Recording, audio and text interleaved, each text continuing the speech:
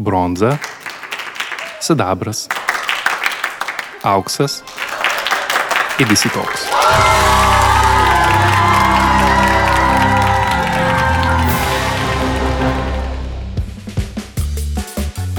Iš Dropaudijos sveikinuosi su 2 metus išgyvenusiais be kanų, pergyvenusiais, kad šiemet jie virtualūs ir šiaip netaip susigyvenusiais su laimėtojais. Šiandien studijoje turim Mantą Velykį, Klinik grupės kūrybos vadovą, ECD. Užsienyje tai būtų turbūt. Titulas maždaug. Mano buvusi kolega, Atomic Garden mokyklos dėstytoja ir kanų žinovą, kuris padės apžiūrėti iš arčiau liūtukus ir viską, kas ten gavosi šiemet kanuose. Iš mano patirties, iš labai seniai dar galvoju, kai mes kolegos buvom ir eidavom į Leo Burneto organizuojamas kanų, tas Can Predictions, ten buvo kanų ekspertas. Aš visą laiką gerokai prašaudavau pro šalį, išsirinkdamas ir užbalsuodamas už bronzas ir sidabrus, ir tu būdavai labai arti teisybės visą laiką. Aš galvoju, kaip jisai atspėja. Tai kai praėjo kanai ir galvoju, reikia kažką pasikviesti į laidą pašnekėti apie laimėtojus, galvoju, tai nieko kito, reikia skambinti ir rašyti Mantui. Okay. Smagu, kad taip prisimenė, ne dėl kitų priežasčių, bet okei. Tai kokia ta tavo paslaptis, kaip tu taip tiksliai žinai, kas laimės? Žinojau, kas laimės. Dabar jau truputėlį sunkiau sekasi atspėti, tiesą sakant, nes šiemet tai apskritai labai mažai darbų, kurie laimėjo auksus, kad būčiau galvojęs, kad jie gali laimėti, tai ne, bet jeigu taip nert gilyn į tą gilę praeitį, kai dar Leo Burnetai darė visą šitą renginį, tai šiaip, man atrodo, labai iš keistadžio galima pasakyti, ar tai bus laimintis darbas, ar bus nelaimintis darbas. Kai tu žiūri, kaip jisai yra sukonstruotas, koks naratyvas ir galų galia kaip rezultatai yra pateikiami, tai man atrodo, galima kartais pajaust, ar komisijai tai paliežinai kažkokią tai natą rezultatų, ypač jeigu orientuota komisijai, tai ar ne, bet nežinau, ar čia yra kažkokia tai magija, man atrodo, kartais taip iš nuojautos susidėlioja tie. Sveika nuovoka, dabar klausau ir galvoju, tai tu galvoji, kas patiks komisijai, o aš galvoju, kas patinka man, kaip kokia Eurovizija. Matematika, taip. Viskas yra matematika. Ne apie tai galvoju, gerai, supratau. Taip, viskas paprasčiau, negu įsivaizdavau. Pradėjai sakyti apie keistadžius. Tai, o nuo kokios kategorijos, kai baigėsi praeina kanai, nuo kokios kategorijos pradedi žiūrėti? Dabar pradedu žiūrėti, tiesą sakant, nuo directo ir PR-o. Man nežinau, kažkaip šitas 2 kategorijos tokios paskutiniu metu atrodo tos turtingiausios ir labiausiai susimakalavusias apie PR-ą. Tai apskritai jau sunku suprasti, kas tenai darosi. Man atrodo, Lietuvos PR žmonės ten paklaiktų daugiau pasižiūrėję. Tai turbūt man jos įdomiausios, nes tiesą sakant ir atsiranda gana anksti visam konkurse. O taip daugiau dar žiūrėti, nežinau, gal koks Healthlines man visai yra įdomi kategorija, nes ir patys kažkada ten bandėm prasimušti, tai iš tikrųjų įdomi ir tokia gana jauna. Bet čia grinai irgi iš tų matematinių tikslų labiau šitą kategoriją. Bet šiaip jo, directas man asmeniškai šitas, paskui dar tas naujos kategorijos kaip e-commerce'as, kur irgi visai įdomu pasižiūrėti, kas ten darosi. Okay. Šiemet reikia turbūt pastebėti, kanai šiek tiek kitokie buvo, darbai buvo už kelis metus, ne, kaip suprantu. Tai jaučiasi, kad jų daugiau, ar ne? Šiaip jeigu oficialią statistiką žiūrėti, tai jų netgi yra mažiau negu 19 metais buvo, tai aišku, tas mažumas ten 1000 gal skiriasi tų darbų, bet nepasakyčiau, aišku, jaučiasi tematikos pasikeitimas, gali labai jausti, kurie darbai yra iš 20 ten kokios pradžios, jau dabar tokiam erom galim skirstyti, ir kur jau yra 20 pabaiga, 21 metai ir panašiai. Tai tas gal tik tai jaučiasi temų pasikeitimas, tikslai ir panašiai, bet kažkokio didesnio skirtumo nežinau, aš nepajutau, o tau pačiam kaip. Aš kai pradėjau ruoštis ir galvoju, čia pasiruošiu ir kalbėsim apie kanus. Tada supratau, kad neįmanoma peržiūrėti visko, nors darbai labai daug kartojasi, yra labai daug tų pačių darbų skirtingose kategorijose.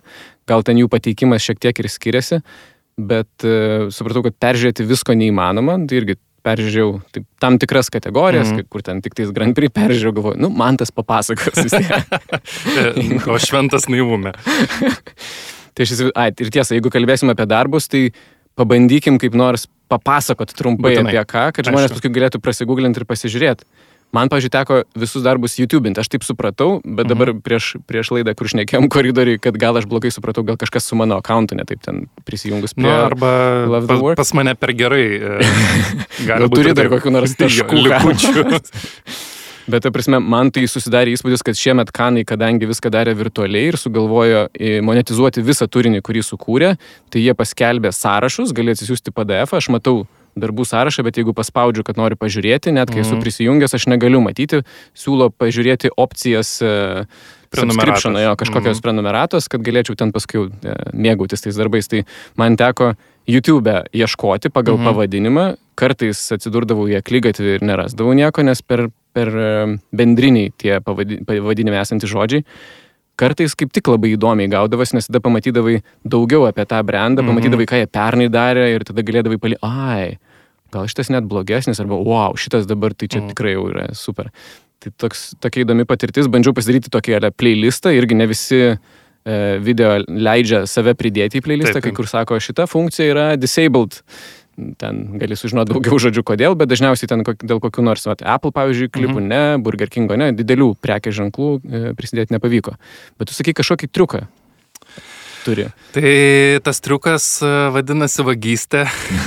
Jeigu taip trumpai, aš tikiuosi, kad ten Kanų tie žmonės, kurie subscriptionus pardavinėja, nelabai supranta, ką mes čia šnekam, bet nežinau, man kažkodėl nusišypsojo tą fortūną ir man dar parodo kažkodėl tai prisijungus keisus, bet žinau, kad labai ribotą laiką, nes užpernai taip pat irgi buvo, ten savaitę, 2 turi tą langą, na ir ką, seni geri pluginai į naršyklę, tai vadinasi, ir tada siuntiesi po vieną darbelį. Tai aš tokių archyvų turiu nuo kokių 18 metų, tai, nedaug, 3 dabar toksai, tai jie vis kaupėsi, vis tą drivą reikia dasipirkti, kur susidėti darbus, parchyvuoti vis karts nuo karto pasiieškant, ko reikia, nes labai dažnai nutinka, tai va, kaip ir sakai, galvoji, kad, čia geras gal kažkoks referencas, bet bandai tada ieškoti YouTube'e, tai galvą nusilauši turbūt, kol surasi, kol atgaminsi dar kokią čia agentūrą darė, o kuriais metais laimėjo, tai kartais tiesiog yra paprašiau turėti tokį savo nuosavą archyvėlį ir ten vis karts nuo karto pasiieškoti, ko reikia. Aš turbūt iki kokių 18 metų, kol dar pluginsai netaip gerai imdavo tuos failus, tai lyzdavau į kodą. Tai čia irgi source rasdavau. Praeitas etapas irgi šitas.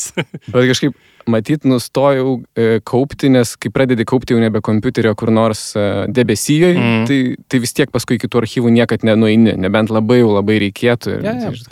Tai čia tokia, žinai, truputėlį lengva liga, man atrodo, kaupimą, bet džiaugiuosi, kad ne kokius kompaktus Kanų liūtų kaupiu, bent jau failus, tai bent tiek. Kažkada, video kasetėse buvo, įsivaizduok. Tai bandau įsivaizduoti.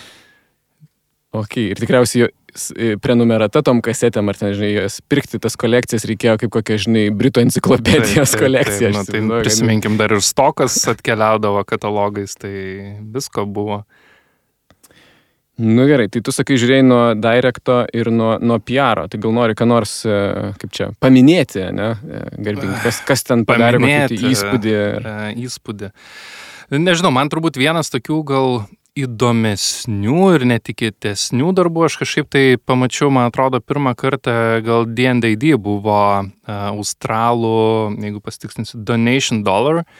Visiškai toks netikėtas. Aišku, su monetom jau labai daug čia daryta tų sprendimų, tai vaikus ten kažkas tai dėjo ant monetų, tai panašiai, o čia australai sugalvojo, kad žiūrėkit, uždėkim ant dolerio užrašą, bet jis yra skirtas labdarai ar panašiai, ir taip žmonės galbūt bus paskatinti prisiminti, kad reikia paaukoti, įmesti į dėžutę ir panašiai. Tai tarsi tu gali ir atsiskaityti su to doleriu, bet lygiai taip pat jisai tarsi yra nuolatinis priminimas tavo piniginį, kad žiūrėk, šitą dolerį skirk labdarai, paramai, ir vėlgi jie cirkuliuoja, juda ir panašiai. Aišku, Mastercardas su savo True Name irgi toks įdomesnis projektas, kur irgi tiesą sakant, prieš visą awardų sezoną irgi nemaniau, kad jam taip gerai seksis. Jis tikrai gražiai sukaltas visas case studies, jeigu taip galima sakyti, protingai sudėlioti akcentai, bet tikrai panašu, kad pataikė ir į temą šių metų labai, manau, nemažai galima buvo matyti panašaus leitmotyvo, ypač trans teisės, man atrodo, buvo viena tokia dominuojančių. Ir pats produkto pakeitimas ir taisyklių tas laužimas, tai man atrodo vienas tokių reikšmingesnių. Starbucksas, ne, man atrodo, irgi dar kažką darė su vardais. Starbucksas darė irgi, man atrodo, kažkurioje šalyje. Tu galėjai vos ne kaip notaro vieta Starbucksas pradėjo veikti. Man irgi šitie užstrigę ir aš juos abudu irgi mačiau dar D&D darbus. Žiūriu, PR, tai mačiau kažkas šitas gal Contract for Change Grand Prix, bet jo, Direct yra True Name ir tas Donation Dollar. Atsidariau kaip tik tai aš tą kategoriją. Kaip šperas čia turim su Mantu, mes abudu pasistatę prieš save. Ir man patinka kaip sukalti patys filmukai, bet kilo tokių loginių kažkokių klausimų. Pavyzdžiui, apie monetą kaip dolerį. Jeigu visi bankai spaudžia žmonės pereiti prie elektroninių mokėjimų, ne? Dabar post-COVID, tai aš, ta prasme, per visą šitą laikotarpį iš viso neturėjau monetų. Ta prasme, nei į kavinę nereikia arbatpinigiams net išsikešinti pinigų. Ir galvoju, tai čia priklauso nuo šalies ir kažkokioje rinkoje ten tiesiog labai daug cirkuliuoja ir ypač dar monetinių tų pinigų. Šiaip idėja pati labai graži. Aš suprantu, kad kai tokį turi rankoj, tai supranti, kad jį reikia tik kažkam duoti. Bet taip atrodo toks klausimas. Ir tas pats man su True Name irgi kilo klausimas, turint omeny, kad atsiskaitimai vyksta pipip, prilėtai, contactless, ne prilėtai, bet net neprilėtai. Ir galvoju, ar jie mato vardą. Šiandien specialiai prieš laidą dar atsiskaitinėjau už pietus ir, žiūrėjau tą čekutį ir galvoju, mato? Ne, nemato. Aš matau įmonę ant čekio, savo vardą niekur nematau. Jo, bet matai, vėlgi nepamirškim Motulė Amerika ir kaip tenai vyksta atsiskaitimai. Tai, man atrodo, gal ir pats susidūrė, kad vis dar daug kur yra swipe, parašas ir panašiai. Tai, man atrodo, tas contactless Amerikoje irgi dar toks pamažu ateinantis dalykas, netgi neseniai skaičiau, man atrodo, Apple Pay turi, bet visai dar neseniai buvo didelis širšalas, kad kodėl perėjo į lustinės korteles ir kaip čia yra žiauriai nepatogu ir kaip visiems kelia problemų ir panašiai. Jo, tai atsimenu. Tai man atrodo, kad tas amerikietiškas apskritai tas swipinimas plus ten patikrinimas, ten kažką ir nepamirškim, kad kreditinė kortelė labai dažnai pas jas veikia ir kaip toks kartais net identifikatorius ar ten užsakant bilietus, kokius lėktuvo telefonų, kas jiem vis dar, man atrodo, yra normalus dalykas. Tai iš tos perspektyvos aš manau, kad čia gal ir visai okei tas projektas. Net jeigu ir tai nėra būtinai identifikavimui, gal toks pačiam pasitikėjimui savim yra, manau, kad geras dalykas. Ir žiūrint tą Mastercardo Priceless visą platformą, tai čia tikrai vienas iš turbūt reikšmingesnių gal jų. Iš drąsus, ta prasme, turint omeny, kad ten pasakoja, kad bankai tai nenorėjo sutikti. Taip, jie dėl to patys launchino ir tik tada bankai prisijungė, toks atbulinis tarsi pamatė visą susidomėjimo bangą. Būtent. Ir kas įdomiausia, aš irgi taip galvoju, žinai, tai kiek procentų realiai yra tokių žmonių, kiek procentų, tai ta aktuali problema. Ir paskui galvoju, ne, jie šneka ne tiem žmonėm, jie šneka visiems liberaliems žmonėms. Reikėtų žiūrėti, kiek procentų yra. Taip, būtent, kas palaiko ir tada, žinai, labai keičia nuomonę apie patį brandą. Bet taip, Amerikoje tu vis dar paduodi kortelę, pasižiūri į kortelės vardą, tada į tave pažiūri. Žinok, man atrodo, kad aš jau senokai nebuvau, tiesą sakant, kiek čia, kokius 5-4 metus atgal, bet vis dar labiau būna su dideliais pirkiniais, man atrodo, kad toks pasičekinimas, ar čia tikrai sutampa, nesutampa. Bet su dideliais pirkiniais įsivaizduoju, kad tie dalykai. Tai, bet žinai, Amerika su savo taisyklėmis, ten kartais irgi nelabai suprasim, kas ten vyksta. Įsivaizduoju, kad dabar, aš atsimenu, kaip seniau, atsimenu tos laikus, kai paimdavo tavo kortelę, ten pasidarydavo kažkokią kopiją tokią su jos tokio aparačiuku ir paskui kažkada nuskaitydavo, net ypač viešbučiai kokie nors. Aš įsivaizduoju, bet viešbučiuose gal galioja daug kas ten kokie nors ten autonuomose, žinai, labai amerikonai mėga. Nes turi sučekinti jo irgi tave, ar čia tavo kortelio nepavogtas identity. Bet dabar aš galvoju, aš nesu davęs. Dabar net būtų įtartina, jeigu kažkas sakytų, tai duokit savo kortelę, aš ten nueisiu už baro, kažką su jam padarysiu. Ir dar pasą duokit, pasižiūrėti, ar čia sutampa vardai. Tai jo. Šitie darbai man irgi buvo įkritę ir aš juos pastebėjau, žiūriu dabar Direct kategorijoje, dar kitas darbas matau matytas iš D&D, tai Xbox'o McCann Londono darytas apie gamingo turizmą. Ta prasme, man visiškai genius pasirodė. Aš nežinau, kodėl nes anksčiau to nesugalvojo, nes idėja buvo ant stalo padėta, man atrodo, ir laukia, kol kažkas man atrodo, laukia pandemijos, kol tai pasidarys aktualu. Gali būt, kitaip negali išeiti paturi. Jo, nes šiaip turbūt, jeigu atkreipdėmėsi, turbūt ir pats pastebėjai, kad žaidimai šiais metais apskritai labai uždominavo visas kategorijas. Wendy's. Wendy's apskritai, Burger Kingas irgi yra bent kokia Stevenage, paskui yra court menu, kur irgi pagal tai, iš kur įmeti gali gauti maistą. Tas pats KFC irgi pasidaręs nemažai yra su gamingu dalykų, netgi shortcutą kažkokį klaviatūros kažkokiam žaidimą pasidarė, kad kai paspaudi Shift KFC, tau automatiškai užsako ir atveža valgyti ir panašiai. Tai man atrodo, tas Xbox'o tai tokia labai maloni bišnė ant torto ir šiaip atveria ir patį gamingą visai kitom spalvom ir visai naujai auditorijai, tai tikrai smart projektas. Kad jau žiūrim dabar abu į kompo ekraną, tai galiu pasakyti, kad man dar vienas iš tokių įdomesnių atrodė Sala 2032. Visiškai naujas kampas, nieks turbūt net nebūtų taip šiom dienom gal kontekste sugalvojęs, ar ne, kur yra Suomijai šalčiausia vieta Suomijai nusprendžia aplikuoti būti vasaros olimpinių žaidynių miestų 32 metais, nes tikėtina, kad taip sušils, kad galės visai sėkmingai tą padaryti. Bet vėlgi visas tas projekto dydis, kiek jie padarė, kiek įdėta darbo ir tikrai gražiai padaryta ir pats aplikavimas galima įsivaizduoti, kiek darbo pareikalavo. Tai iš tikrųjų... Šitą auksas excellence in direct. Tik sakai, kaip pateikta, tai ta prasme. Tai... jo. Ir PR-ėje, man atrodo, dar nemažai gavo šitą darbą. Ir film kategorija. Visur, kur tik tai pilna visur. Šiaip super darbas. Šalia dar yra kitas mano favoritas, daug kur ten visko prilaimėjęs. Dizelio pasidžiaug prieš grąžindamas drabužius. Taip. Atrodo neįtikėtina. Nežinau, keli darbai yra, galėsim pašnekėti, kaip apie tos pjūvius, kaip ten kas pjaustosi darbus, bet yra labai skirtingų. Yra ten tokių rimtų, kurie, kaip tas tikrasis tavo vardas, ane, tenais Mastercardo, kur atrodo, jo, seniai taip reikėjo, kaip nieks nesugalvojo, bet man tai netrodo niekaip ten genialu ir ten wow, taip. Nes neturi dar tikriausiai kažkokio, nežinau, ironijos sluoksnio, humoro sluoksnio, kažko dar ten razinkos, kaip klientai sako. Vienos dimensijos jiems dar trūksta. Kiti, pavyzdžiui, nežinau, ten koks nors tas supelyjas burgeris, ane? Taip. Atrodo, tai yra. Arba ten Dizelio šitas pasidžiaug prieš grąžindamas turi ir tą idėją, ir tokio maišto elementą kažkokį keistą, kur sulaužai kategorijos visiškai standartus. Man tai labiausiai iš toj kampanijai gal patinka TV klipas, jis kažkur tam prašmežuoja keistadėje, kur tiesiog terms and conditions yra skaitomas, tai... Bet intonacija kokia? Taip, ar tai yra geriausias voiceoveris šiemet? Taip, hands down. Yra tas. Kalbant apie voiceoverius, galvoju, čia gal toks mažas nukrypimas, nes irgi tokia mada ir pažiūrėjau, žiauriai daug eilėraščių. Facebookas pamėgo tokią poeziją, ten, kadangi per prezidento inauguraciją, žodžiu, irgi jaunoji poetė skaitė savo eilės ir kažkaip atrodo, kad daug kas ir apie juodųjų ten teisės ir ten daug klipų, kur pasakoja ir tokie... Bet ypač, kur kalba apie Black Lives Matter ar kažką susijusės į tai, man atrodo, klipų kategorija ir pasimato ten tiek Beatsų reklama, You Love Me. Šitas jau buvo prieš pandeminis, šitas senas. Toksai. Buvo, bet vis tiek ten tokios poezijos, paskui Procter & Gamble turi ten tą Widen the Screen, kur viskas toks tarsi kažkokia kalbama, ta tokia nerimuota poezija ir panašiai, bet nežinau, man tai atrodo, kad čia toksai truputėlį laikinas trendas. Gal dėl to, kad man pačiam su ta poezija taip ne kažką, tai aš visą laiką tai vis atsargiai žiūriu į tos poetinius klipus.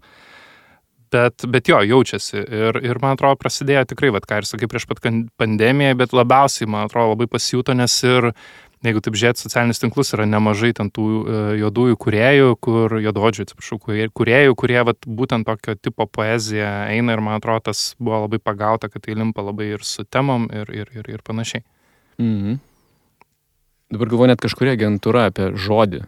Widen Kennedy ir turėjo vien tik tais. Ten atrodė kaip kažkokio kūrybininko idėja, kuris sakė, aš čia fainą kažką padariau, parodžius, o Insta filmuką pasidariau. Davai paduodam į visus festivalius įmanomus ir laimėkim daug ko. Ir jie laimėjo.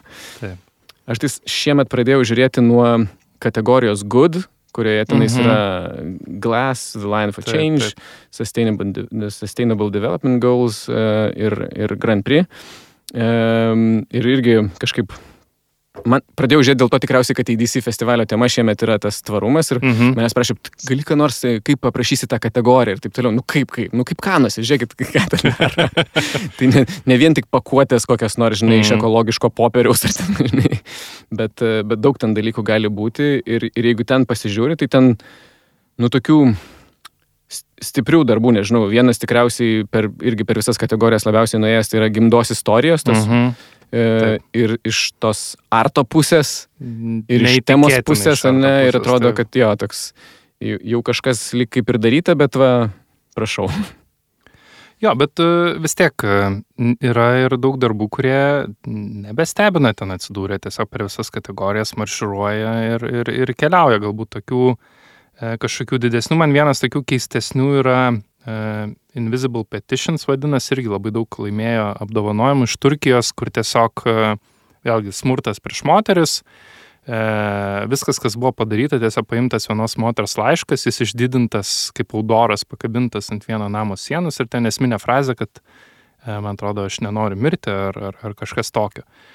Ir viskas čia yra visas keisas, istorijos pabaiga ir kad tai sulaukė tokio šiotažo kažkodėl socialiniai medijai, bet vėlgi turbūt čia reikia žiūrėti į Turkijos kokį kontekstą ir panašiai, nes jeigu taip atvirai aš taip jį žiūrėjau ir taip galvoju, kas čia toliau bus tam keista diena, kad ten kažkokie vandalai nuplėšė atsitą plakatą, socialiniai medijai dar daugiau žiotažo ir istorijos pabaiga. Ir jie netgi medijos kategorijai sugebėjo laimėti, pakabinę plakatą ant namo sienos. Tai toksai...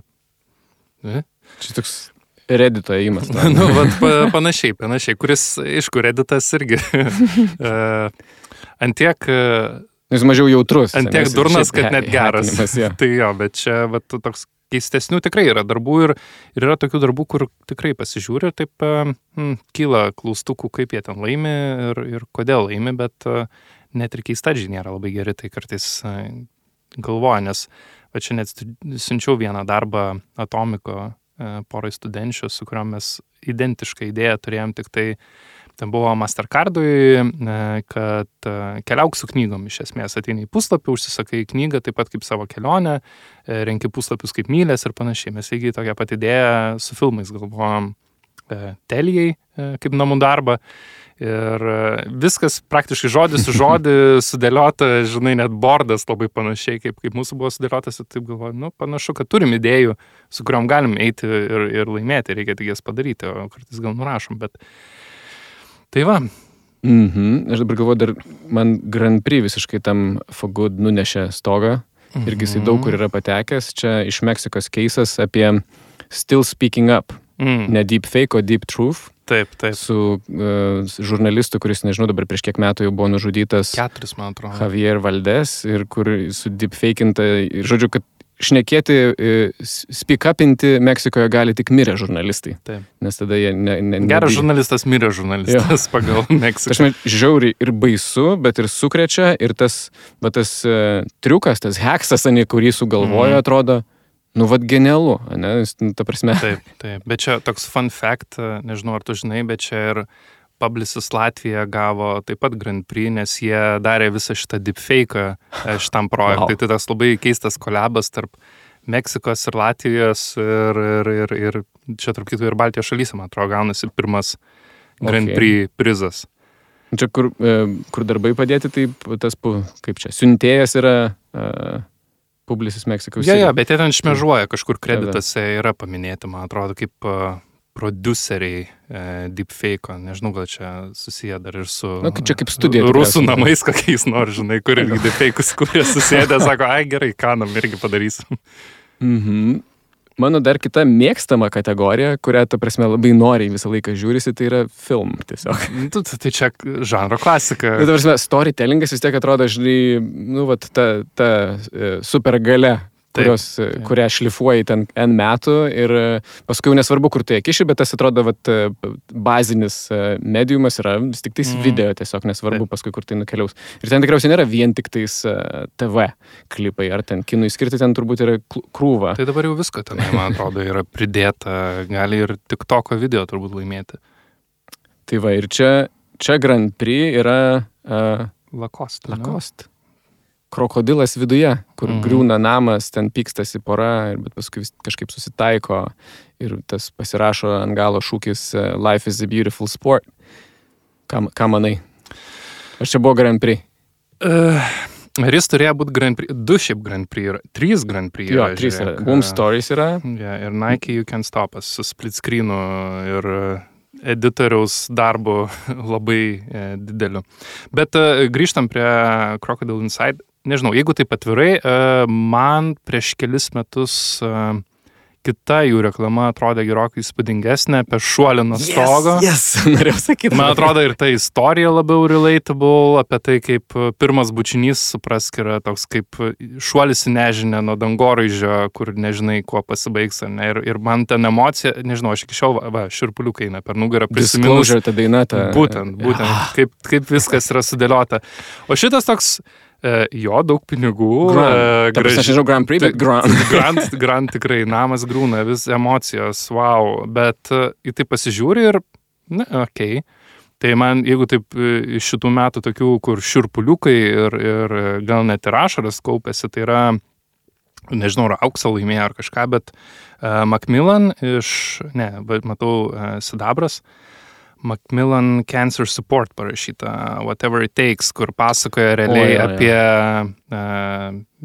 taip suprantu, ligoninę skirtą tik vėžio gydymui. Tai man atrodo, kaip ten yra sudėliota istorija, muzika, Richterio, turbūt geriausias, ką galima buvo pasirinkta istorijai. Tai iš tikrųjų tos jau, atrodo, kiek mes dar galim žiūrėti tas reklamas, kur tas slice of life, ar ne, biški to, biški ano, biški čia aš, ar biški tų, bet nežinau, man šita yra tikrai viena tokių reikšmingesnių gal šiais metais tokių iš TV klipų kategorijos.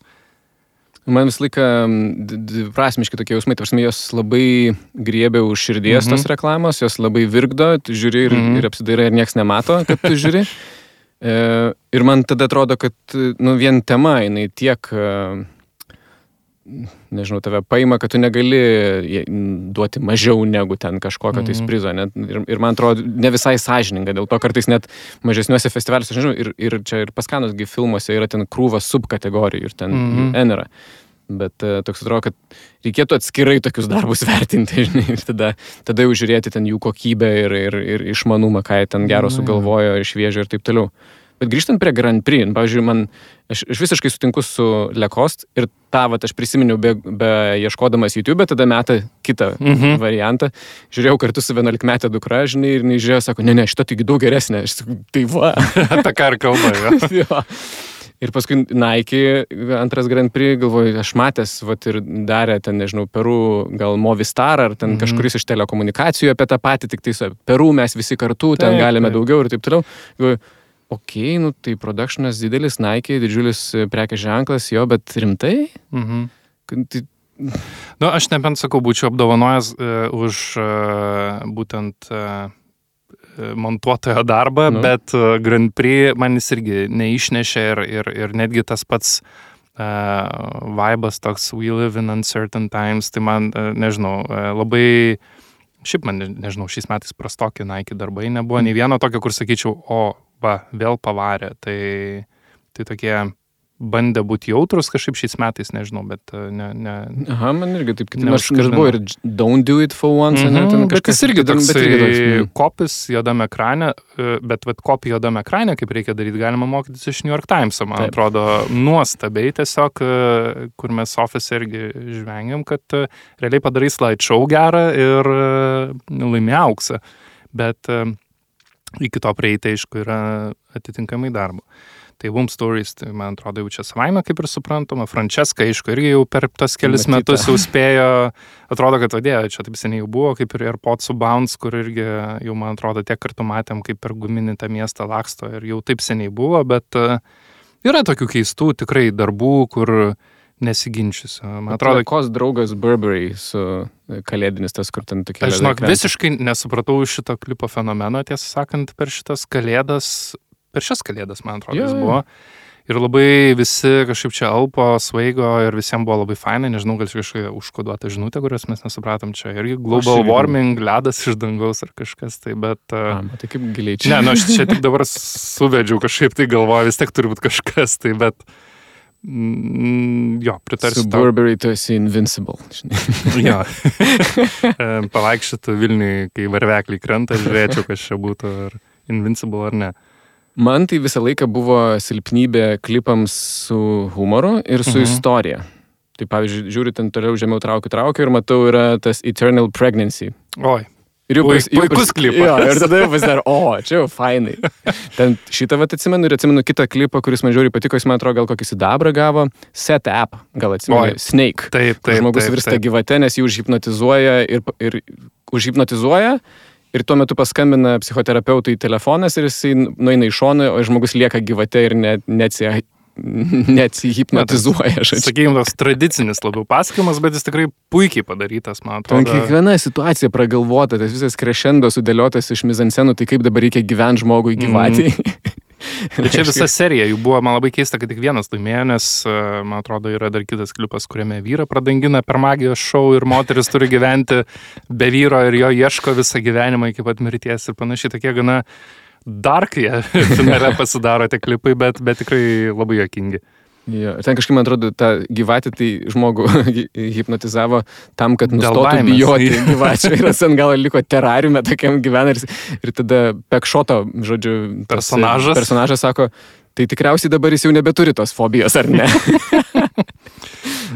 Jo, aišku, visada nustebina turbūt Azijos klipai, kurie paskutiniu metu visada laimi bent kažkokį dalyką. Nežinau, ar žiūrėjai? Star Park?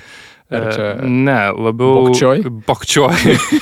Visiškai beprotnamis. Tai klipas, kuriame, ką mes ten pasakoja apie mirštantį vyruką, kuris nori Bokčioj prieš mirtį suvalgyti ir jo tarnaitę leidžiasi į labai ilgą 3 minučių kelionę Tailandė, ieškodama tų Bokčioj, kuriegi netikėtai yra nesezonė ir finale jai tiesiog pasiūloma nežiūrėti, kaip jie dabar greitai užaugs.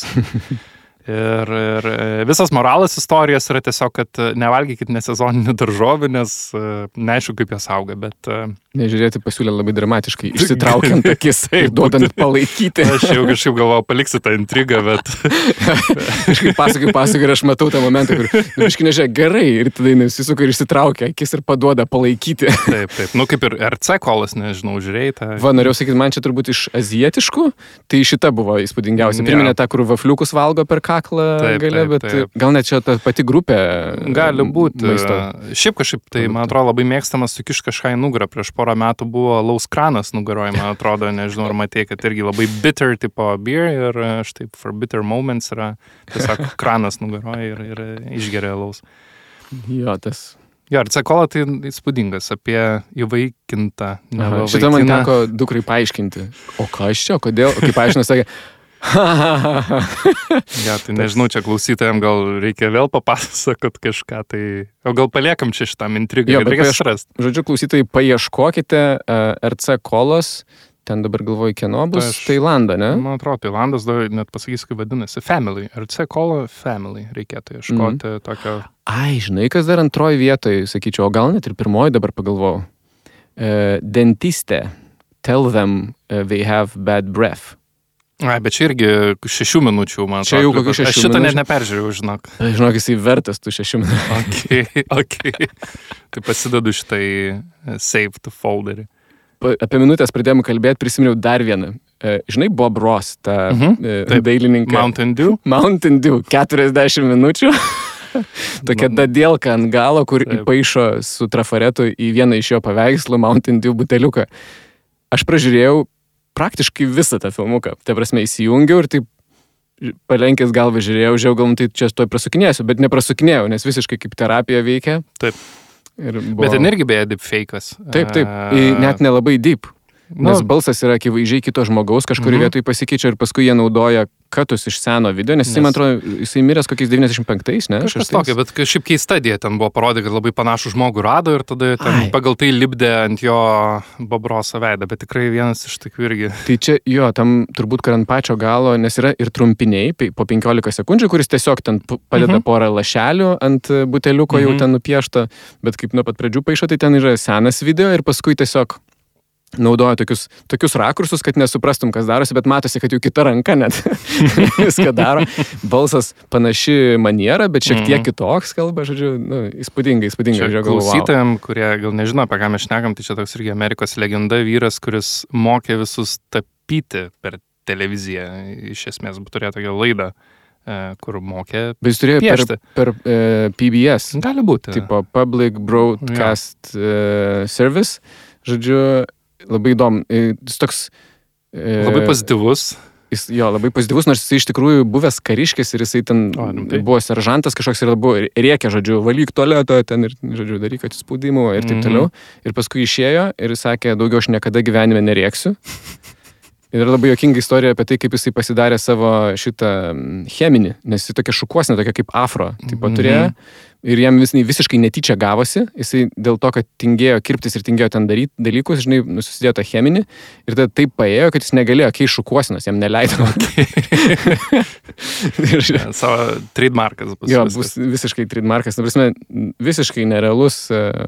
Va dabar, galvoju, tai jisai yra miręs 95-6 metais, bet jis dabar, jeigu turėtų savo video, tai jis turėtų labai daug sekėjų ir žmonės lauktų naujų epizodų ir taip toliau. ASMR dievas būtų. Visiškai. Gerai, ką čia dar galvoju iš film kategorijos, ar dar turi kokių nors? Iš film kategorijos, nežinau, dabar va taip greitai scrollinu, taip sakyk. Porą, pastebėjau iš karto, vieną tokį gerą scrollą padariau. Ir aišku, bronzos, ta prasme. Šiaip beje, bronzoj ir sidabrė visada būna įdomiausi darbai. Auksas būna tai, ką jau matei visus metus ir ten visur perskaitai, bet va, ten būna tokių perliukų, tai tikrai nenustebina. Geico, clogging problem. Ten visa serija šiaip yra tenais. Taip, čia yra laimėję, man atrodo, keli. Apie tai, kur pora sako, džiaugiasi savo naujais namais ir taip toliau, sako, na, bet mes ten turim pas mus ten užsikemša kanalizacija laiks nuo laiko, o iš tikrųjų girdi, kad ten kažkas ten stepą šoka ir paskui parodo, kad turi kaimynus tokius amišus labiau, kurie ten stepą šoka viską darydami ir ten valgyti ruoždami ir taip toliau. Ir visa serija yra, kur sako, vieną problemą rodo kažką kitą. Ir matosi, kad senesni klipai ten dar buvo, kur sako, we have an ant problem. Ir tada tai yra ne apie skrusdės, o apie tetas, kurios atvažiuoja į svečius. Arba tenais apie kaimynus kalba ir sako, jo, visa fainas neighborhood, but we have a fencing problem. Ir tada rodo, kaip kaimynai fechtuojasi ir varo. Okay. Tai, bet šitie su žodžiu žaismai, žodžiu, nelaimėjo, o šitas clogging, kur biškai kitaip laimėjo. Ir labai čia apie, man atrodo, pasiūlymas kažkaip yra, kad draudimą gali sukombinuoti. Komplektuoti, jo, ir išeina pigiau. Tai, dabar mes atrodo, wow, kaip seniau niekas to nepadarė, toks mažas triukas, bet taip prikausto dėmesį, žiūri ir negali atitraukti akių, tai labai buvo. Taip. Nežinau, man gal tokių, jeigu dar kalbant apie tos tokius bronzinius, tai man vienas tokių įdomesnių yra gal Naujosios Zelandijos friendvertising, kur, kaip pagalvoju, mažai šaliai gal ir galima tai padaryti, tai principas buvo toks, kad, jau sena ta naujiena, ar ne, kad kai draugai tau rekomenduoja, tai tu labiau galvoja, kad nusipirksi, tai jie iš tikrųjų padarė, aš jau net nebežinau, kas ten buvo galutinis skaičius tų klipų, bet jie tiesiog prisamdė iš visos Naujosios Zelandijos krūvą žmonių, kurie turėtų daugiau pažįstamų ir realiai kiekvienam jų nufilmavo tiek klipus, tiek socialinę mediją visą panašiai. Tai realiai buvo 100 skirtingų žmonių, bet lygiai tose pačiose siužetuose. Tai iš tikrųjų labai ir meistriškai padaryta ir įdomu žiūrėti ir pati įžvalga įdomi iš tikrųjų. Turbūt kiekvieną teiką tiesiog kitas žmogus, sakydam, dabar kitas. Jo, tai keista dėja, taip ir matosi iš tikrųjų, kur tu matai tiesiog padėtas visas tas pats setas, tik tai, kad žmogus keičiasi prie stalo. Aš kažkada galvojau, čia kaip atsimeni buvo Vytauto ten kur viską tas Vytautas gali, ten, žodžiu, suvirškina, ką tik nori, ten akmenis ir panašiai. Ir galvojau, kad čia tokios idėjos gimsta, kai prispaudžia, nežinau, projektų vadovai, akauntai arba klientas, agentūra arba kūrybininkus, žodžiu, akauntai prispaudžia. nesako, yra tiek toks ilgas bullet pointas sąrašas, bullet pointų sąrašas, žodžiu, didžiausias sąrašas privalumų, kuriuos visus reikia paminėti, nes jie visi svarbus ir nėra nei vieno, kurį tu ten gali ištraukti ir taip toliau, ir taip toliau.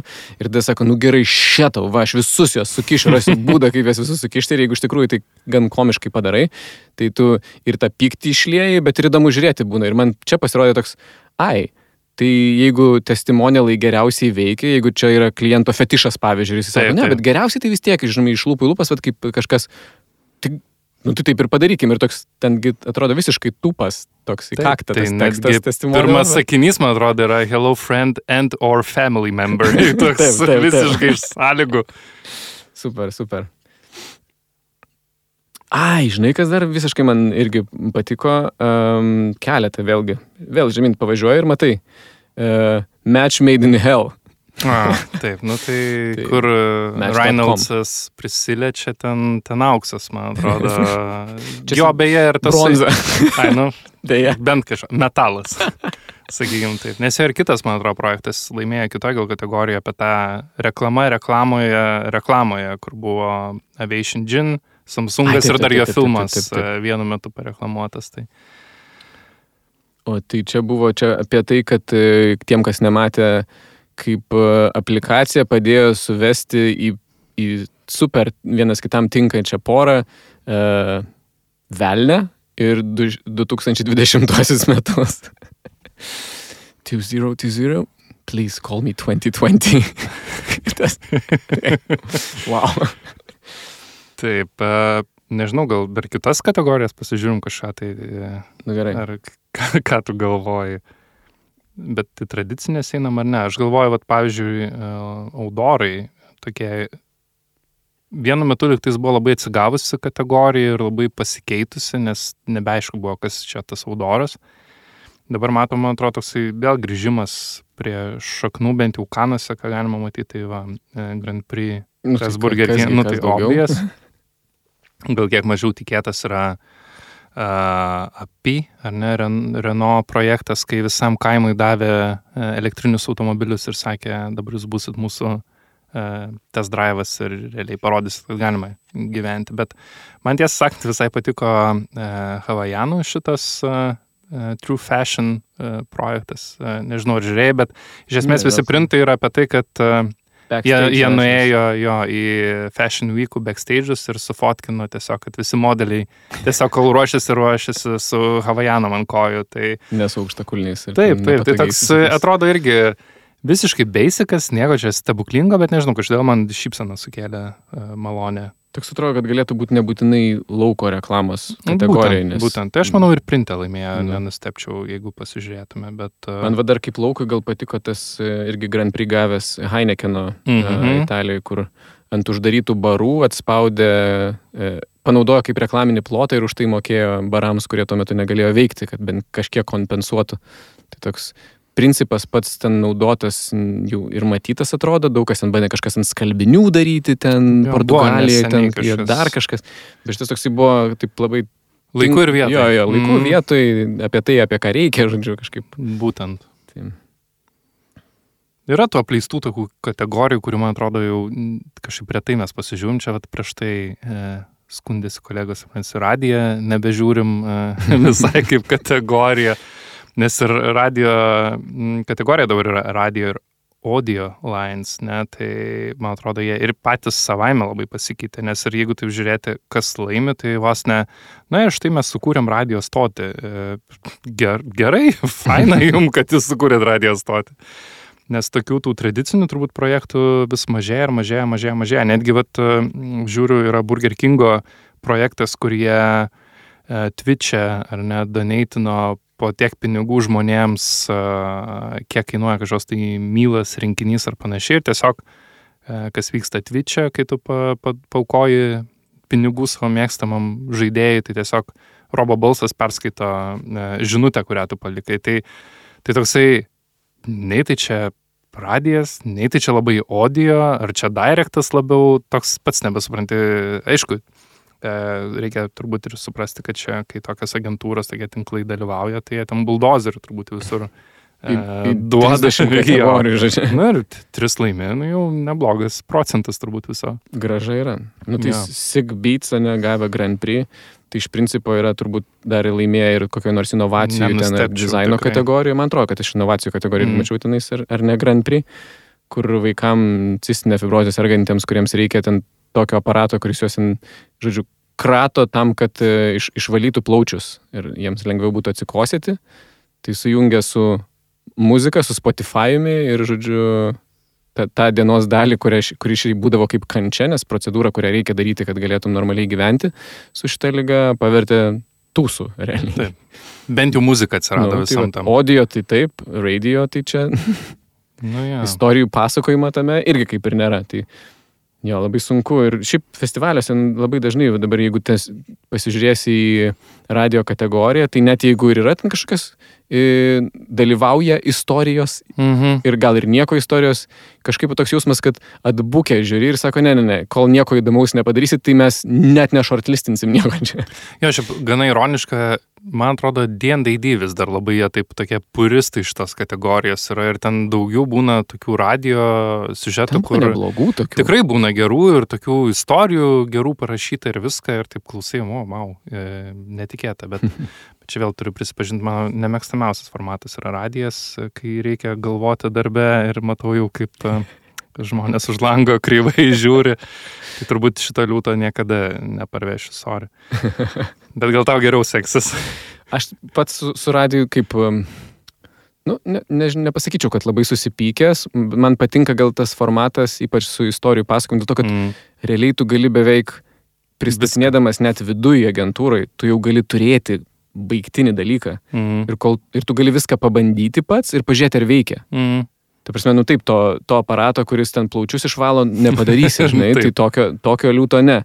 Su istorijom, ta prasme, tai, ar ten ta kartelė taip užkelta, ar kaip, man atrodo, kad jeigu darytum tokias istorijas, kad paeitų žiūri, tai paprasti žmonės nebesuprastų, jiems būtų nebejokinga, jie nesugebėtų sekti minties ir taip toliau. Taip. Bet gal dar kitas šis dalykas yra, ne? Ten turbūt, kai lietuviai daro radiją ir jeigu ten kalba lietuviškai, tai, tu gali sutitruoti, bet tai ne tas pats, kas klausyti angliškai kažkokios istorijos, ar ne?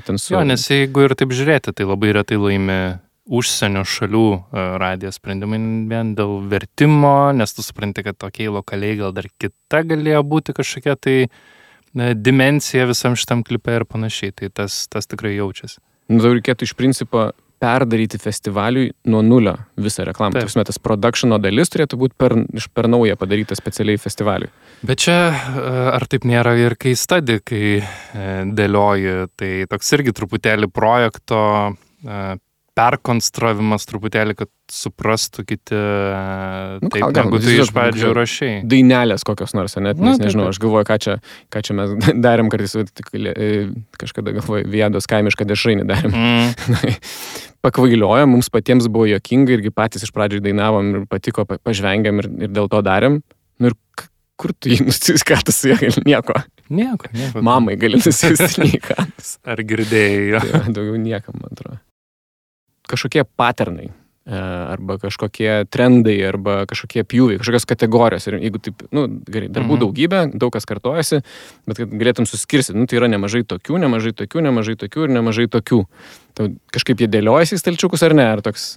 Turi omeny temom kokiam nors, ar ne? Iš serijos visi voiceoveriniai su eilėraščiais. Visi ten kokie nors animuoti, kurie suanimuoja cute animaciniu stilium, kokį nors baisų topiką. Pavyzdžiui, incestas ten ar ten dar kas nors, žinai, ten klimato atšilimas ir panašiai.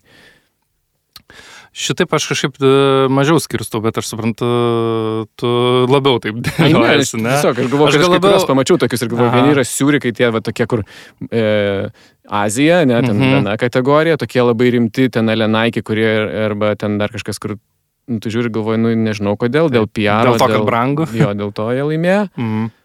Yra kažkokie, kur istorijos, kur netikėtų mažų brandukų, kaip tas Eternal Pregnancy, pavyzdžiui, ten...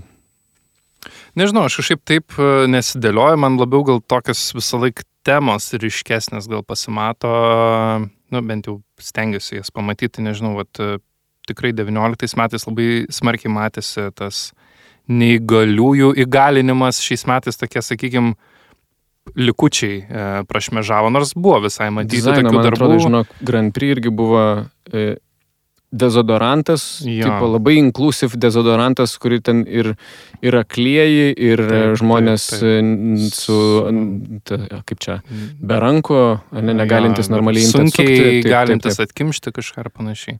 Nu, lygiai tas pats ten Bykau darbas su muilais, ar ne, Steal Our Stuff.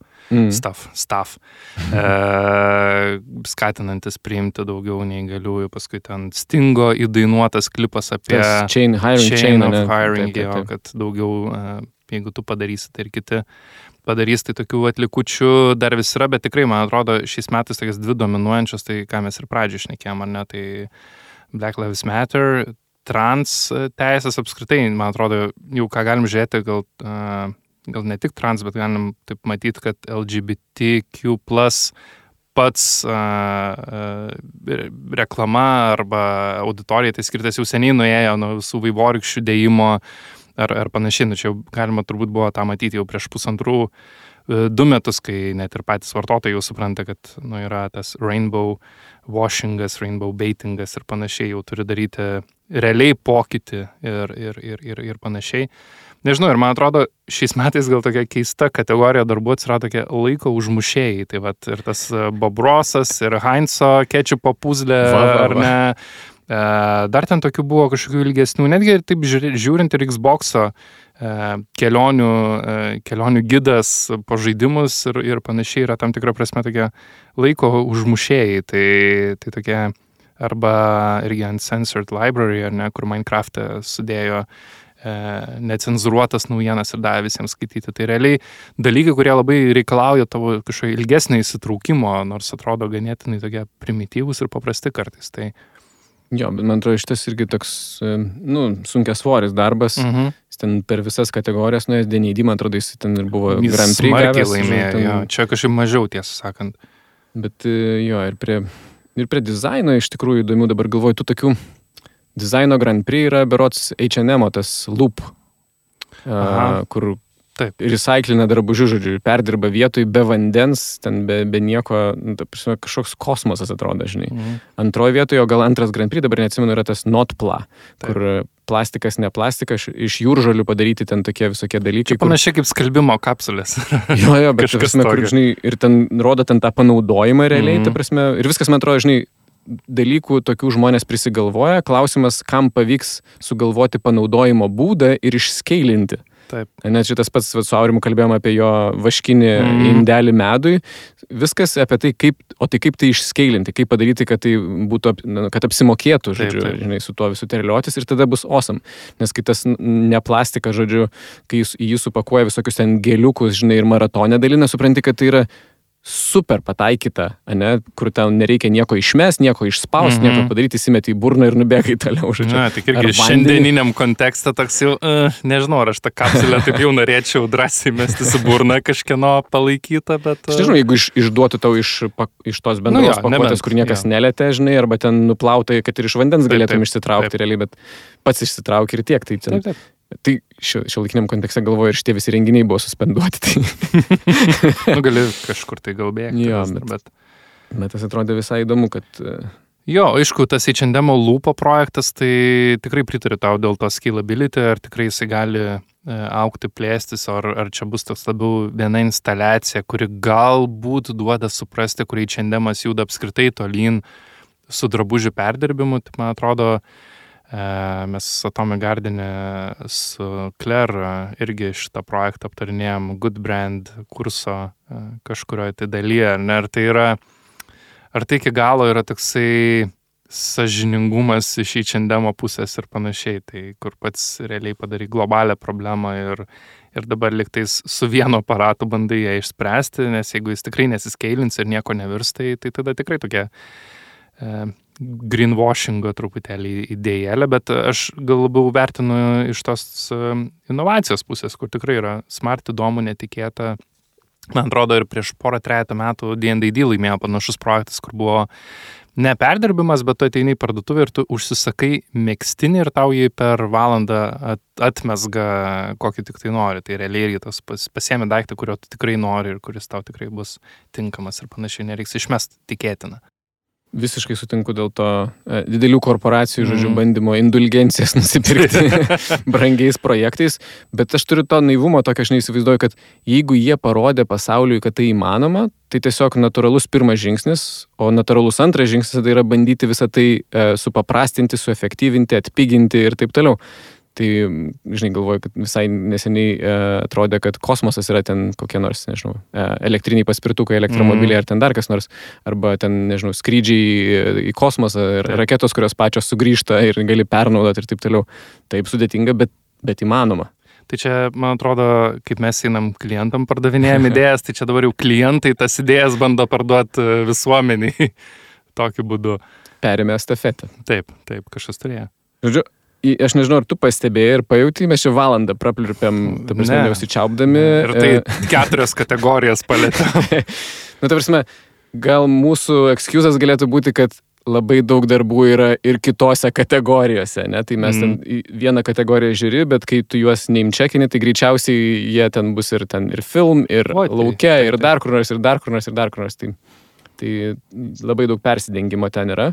Tai gal tada galėtum dar kokį nors tipsą pasakyti, ten sakyk, kažkoks yra Love the Work More, ar kažkas, kur galima įlysti ir pasižiūrėti, arba kur yra linkai sudėti net į ne video case studies, kur galima pamatyti. Tai vat, kad... Jo, taip ir vadinasi lovetheworkmore.com, ilgas intro apie tai, kaip čia jauni copywriteriai sugalvoja, kad reikia atvert šitą skrynę, tai iš tikrųjų jame ir yra sudėti didžioji dalis darbų, kas laimėjo bet kokio tipo metalą, tai toks primityvokas puslapis, bet realiai tu paspaudęs gali patekti arba į case study, jeigu jis yra viešas, arba agentūros puslapį, kur yra truputėlį plačiau, gal kažkas aprašyti ar panašiai, bet panašiai yra kanų Love the Work, tai Love the Work More yra nemokama vieta pasižiūrėti.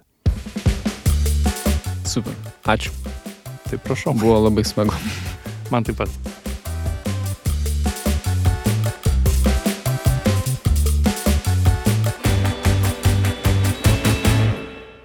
Bronza, sidabras, auksas, EDC Talks.